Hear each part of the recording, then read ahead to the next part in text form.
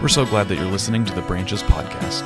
If you're in the Houston area, we'd love to see you in person at 11 a.m. on Sunday mornings. For more information, go to brancheshtx.org. We hope this message helps you draw closer to God and that you hear the good news that you belong. Thanks for listening.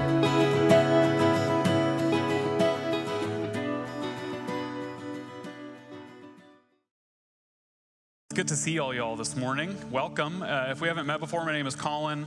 I'm the pastor here at Branches, and we're just delighted to welcome you to this place and to be in community together. As Josh was praying, we're in a series now for 2 weeks called Life Together, and that title is taken from Dietrich Bonhoeffer, a German theologian, wrote a book called Life Together. Very short, but really heavy, weighty ideas about what it means to be in community. What is community? How do we live life together? Because really that's what the Christian community is calling us to. There is no solitary Christian. There is no individual person that follows Jesus. There's a we in following Jesus. And so that's what we're going to talk about for the next 2 weeks is how do we do that together? How do we ensure that we're not going it alone, that we're not in isolation, that we're in community together, in groups, in gatherings, and having tacos on the lawn, and really just coming on Sunday morning and coming to the table as a sign of community, as a sign of rubbing shoulders with one another, seeing each other, serving together, and growing together in the likeness of Jesus. And so we're glad that you're here for that as we talk about that for the next 2 weeks, and then we make our way to Lent, the season right before Easter, which we're really excited about. We're going to be reading through the book of Mark together. So excited to do that with you as a community. And as you're here this morning, especially if you're a first-time guest, I want to ask if you would check in. Let us know that you're here in the interest of community, in the interest of us getting to know each other, connecting with one another, letting you know what's going on in the life of the church so we can invite you to be part of that. And so you get on the email list and follow us on social media just to get connected, to let us know that you are here today. And if it's your first time here today, I have a gift for you and love to meet you after the service today. I had a mentor and a friend of mine tell me that the number one thing people look for when they're shopping for a church, and maybe that's you today, you're looking for a community to be in, is not necessarily the sermon, though it helps if it's good, and maybe not necessarily the building or the aesthetic of the place, but if you kind of vibe with it, that's good too, but it's the people. It's the community that you meet. It's the people that hands you the cup of coffee or the person that greets you and smiles at you, hopefully, when you walk in the door. It's the person that asks you for your name or asks you if you need help getting somewhere, if you need some help finding the restroom or childcare, anything like that. It's the people. And so I wanted to test this theory, and I got to be frank, I went down a little bit of a rabbit hole reading church reviews on Google. And found some absolutely beautiful things on the internet. One of which was there are 0 reviews for Branches. So, I don't know. Give us one if it's in the 4 to 5 range. Would love that. We'll talk about coercion here in a little bit. Here's one that I found that I loved, and I am deleting the names of people or the names of the churches to protect them. That's so nice of me. This 1-star review was written a month ago about a church in our city. Attended 1 service, and after that, I'm convinced that if Jesus were to do an episode of Undercover Boss, that he'd not only fire the pastor, but he'd shut the entire thing down. Unwelcoming, ungodly. Woof. And it can't be Branches because we have no reviews. So this one is great. Another 1-star review. I kind of like the simplicity of this one. It just says, no. Another church in our city, great. This is also a church in our city, and I actually know the pastor of this one, so I had to share it with him. I think it's very funny. Buckle up. I would never go to this church just based on the church's shuttle driver that flipped us off when he nearly hit us while reckless driving on the feeder of I-10. I am not saying I don't have road issues from time to time, but come on. You, all capital letters, you represent the church when driving their vehicle. 1 star. There are 5-star reviews, of course, of these places, but of course I wanted to see the 1-star reviews. My mentor was right. It's about the people and their conduct. And I kept looking too. The 5-star, 4-star reviews are like, I was so warmly welcomed. I loved the smiling faces. I felt like I belonged there. I could fit in there. I can't wait to go back. I can't wait to tell my friends about this place. I was visiting from out of town, and I was only here one Sunday, but I felt like I was right at home. It's about the people. And I think we can all resonate with that in some way, not just at a church, but in a restaurant or some other gathering place, or maybe some organization we want to be a part of. We're looking for a place where we can be with other people, and not necessarily people who are just like us, but people we can vibe with, if we want to put it that way, or people we can talk to or learn from, or even if they're different from us, grow with. We want people who are kind, that aren't going to give us the finger on the feeder die, Tim.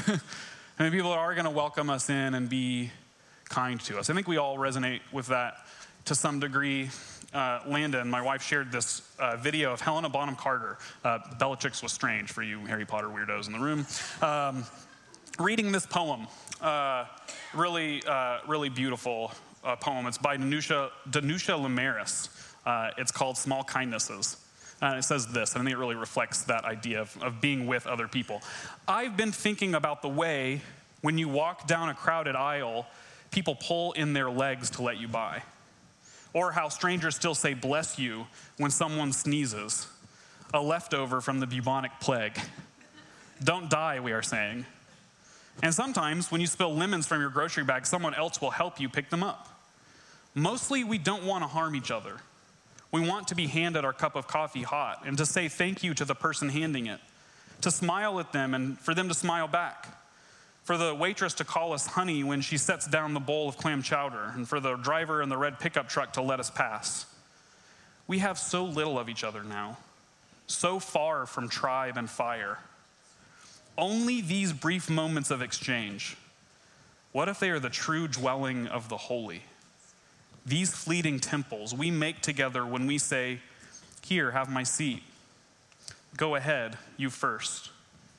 I like your hat. We have so little of each other. But when we have these small interactions with one another, as the poet just said, it's a dwelling place of the holy. If we notice it, that small exchange, that little kindness, that smile that brightened up our day that we really needed to be brightened up, that positive word or encouragement when we really needed encouragement, that seat when we really needed a place to sit down. We bump into each other, inevitably, and it helps if we're kind, and it helps if we're generous, and it helps if we're gracious, and it helps when we know and we learn that we can only live life together if we can really try to live life together. Not spitefully making room for someone even though you don't think they deserve the room, or maybe moving over begrudgingly because you really liked that seat, or smiling because you have to, but because you desire it for yourself, to treat others as you wish to be treated, to live life together with others even if you don't know them. I think the Bible has a lot to say about this. I think the Psalms are a great place then to point to, because as one theologian said, the Psalms are the topography of the soul.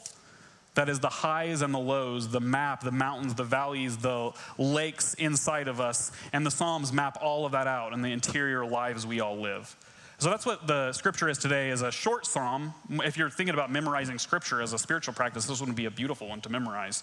Psalm 133. So we're going to read that today. Hear this from the 133rd Psalm. It says this: how very good and pleasant it is when kindred live together in unity. It is like the precious oil on the head running down upon the beard, on the beard of Aaron, running down over the collar of his robes. It is like the dew of Hermon, which falls on the mountains of Zion. For there the Lord ordained his blessing, life forevermore. Friends, this is the word of God for us, the people of God. Thanks be to God. Let's pray. God, how good and pleasant it is to be in your presence. How good and pleasant it is to be with one another. How good and pleasant it is to come to this table, to sing and lift our voices, to share a meal on the lawn, to see each other's faces, to experience your goodness, your beauty, your love, who you are in Jesus Christ for each one of us. Remind us in this moment and in every moment, your goodness, your pleasantness, your spirit, your presence with us. In Jesus' name we pray. Amen. This psalm can be classified in two ways. One as wisdom, which we wanted to succinctly define it in some way. Wisdom is, how do we live the good life? It's giving guidance for like how we live a good life. And there's really one piece of advice in this psalm. That is for kindred to live together in unity, for a family to live together as one. And it helps to know a little bit of historical background here that when people would maybe pray this psalm or maybe even sing it, put to music, that they would be ascending to the temple together. They'd be ascending to the place of worship together. And they'd be coming from disparate places, not just geographically, but from their attitude or what just happened to them or cultural background. There are these tribes of people would ascend to the temple together and they would sing this song and they would say to each other, maybe having not seen each other in a while, maybe being perfect strangers, how good and pleasant it is for us, for these kindred, to live together in unity. That word unity is like this verb form of to be made one together. Multiple things made one. How good and pleasant it is. And again, it's an ascent too. It's a song. It's a kind of directive of we're going to this place together and something is going to happen there. Two things happen in this song. One, it says that good and pleasant experience of being together, though we're different, though we see differences in one another, though we come from different places, it's like two different things. One, it's like having oil poured all over your head. Which I think is more of like a subjective preference. Maybe some people really like that. As I kind of thought about it, I was like, I don't think I like that very much. But it's a pleasant thing in the Bible. So it's in the Bible, so we got to be like, okay, I like it. I agree now. The oil is poured all over this man's head, and it's not just any man, and it's not just any guy's beard. It's Aaron's beard. And maybe you don't know who Aaron is, but Aaron is in the story of the Exodus and is walking alongside Moses as God is delivering these slaves from Egypt to the promised land. And if you read Aaron's story, it's, again, that topographic picture of some high highs and some really low lows. But one of those high highs is that God chooses Aaron for this people to be one of their priests. What a priest is, just really functionally, really simply, is this. The priest bridges the gap between this holy God and this messed up, wandering people. He stands in between. And there's this scene in the Old Testament of Aaron being anointed with oil. God commands Moses to pour oil on his head. He says, I've chosen this guy, Aaron, to be my bridge, one of my bridges between you and me. And so this oil is a moment that these people in singing the song would have recalled and would have told them a few things. How good and pleasant it is for us to live in unity. It's just like that time that God decided to bridge the gap between us and him. It's just like this extravagant love that's poured out in oil. We know this story of Jesus where this woman comes and she dumps out this expensive jar of perfumed oil all over his feet and all over her hair and is washing his feet. It's like that. It's this abundant, beautiful moment of God's choosing love for us. That's how good and pleasant it is. If you like oil or not, that's what it means. How good and pleasant it is for kindred to live in unity. And likewise, it's like the dew of Hermon.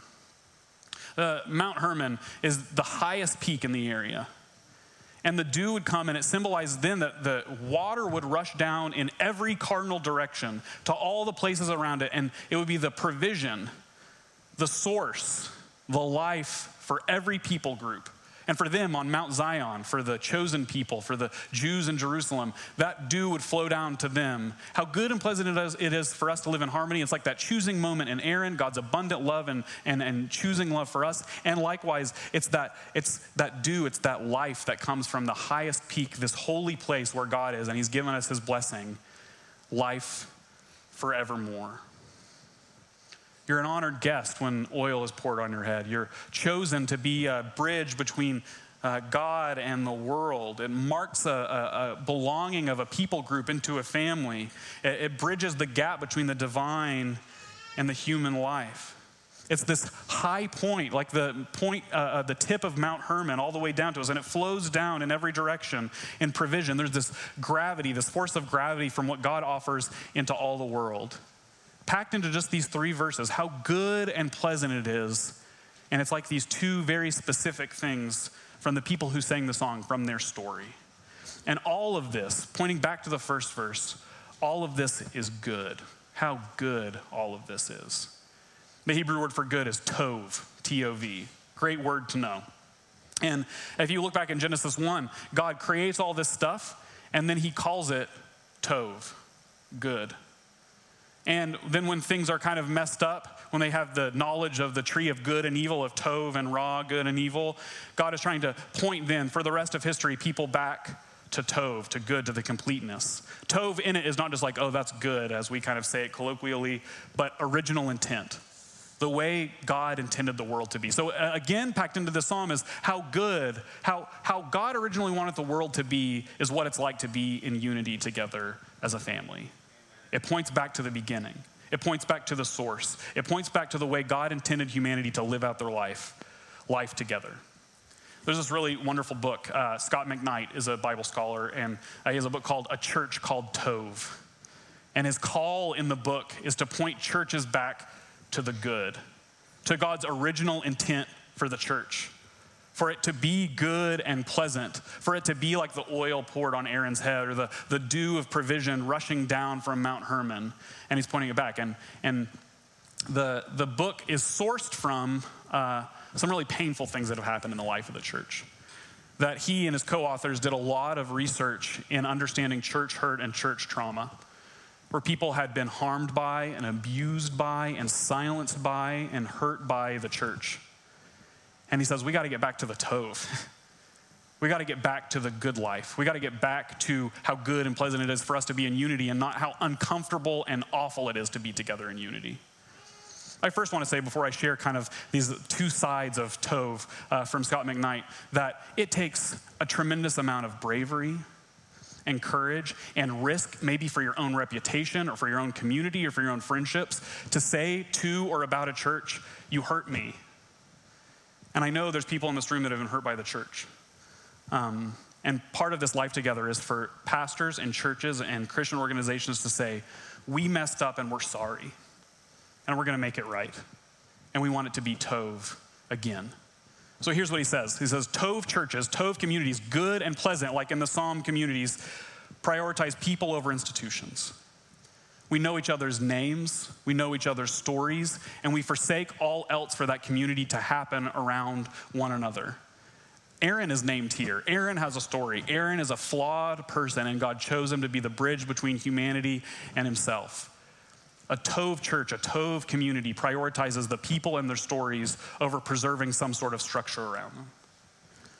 Tov communities pick truth over falsehood every time. The priestly role is not just to bridge the gap between the divine world and the human world, but also to tell the truth. Tov communities prioritize empathy over narcissism. I think that's a pretty easy one. You're like, oh yeah, we all want empathy over narcissism. But we heard so many stories, and if you read Scott's book, churches that said, really, this is about us, and though you were hurt, we can't possibly empathize with your experience because it could destroy what we've built. Church communities, Tov communities, prioritize empathy, knowing each other's story and feeling that story with you and crying with you and mourning with you and walking alongside you with you over narcissism. Tov communities choose grace over power. It's so funny to see people talk about we need really bold, strong church leadership. And we're going to point to our primary leader is this man who was humiliated and crucified on a cross. Gave of himself and chose grace over power. He even says on the cross, I could call down angels and destroy all of this, and I'm not going to. The way I'm going to win is by giving of myself. Grace over power. Tov communities choose what's right over what's convenient or loyalty. That's what justice is we choose the inconvenient thing if it's the right thing to do over the convenient wrong thing to do.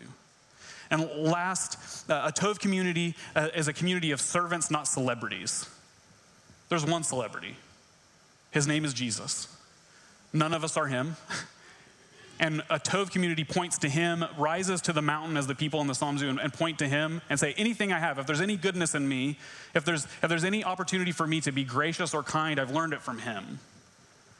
How good and pleasant it is to learn from him, to apprentice under him, to walk behind him.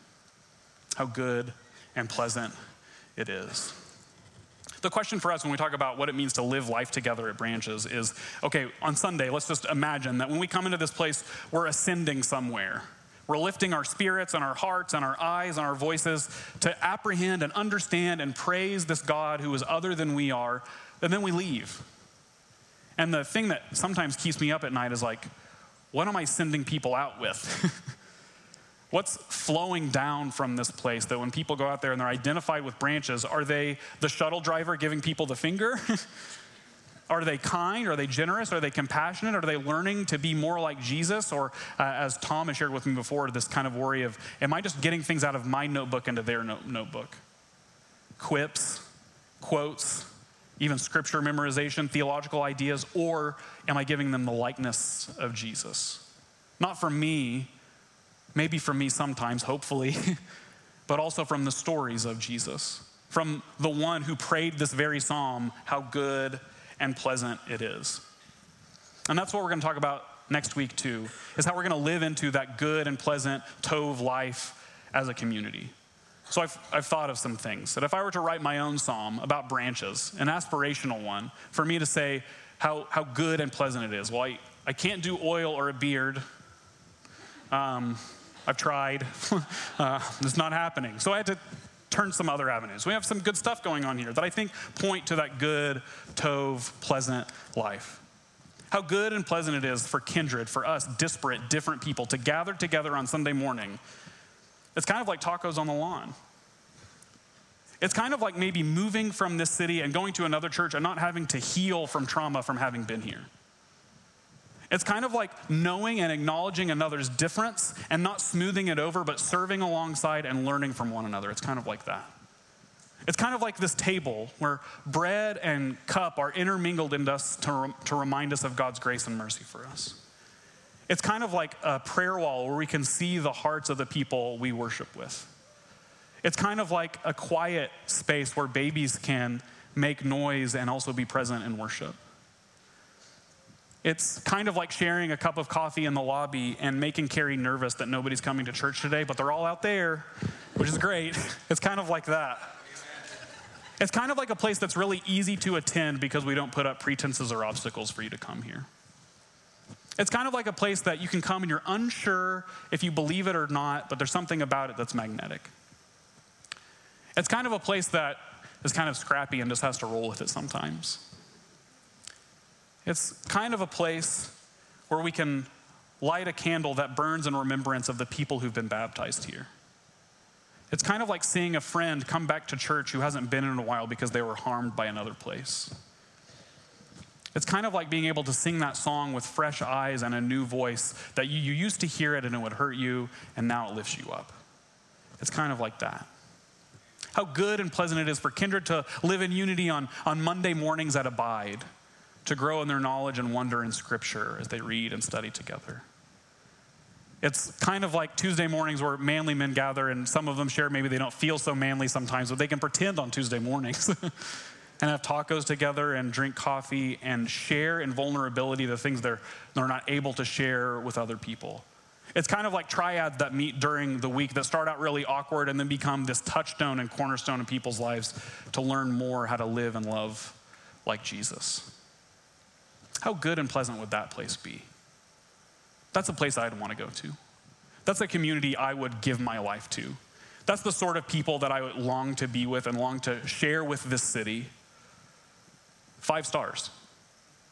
Would recommend. Would go. Thanks be to God for that. Let's pray.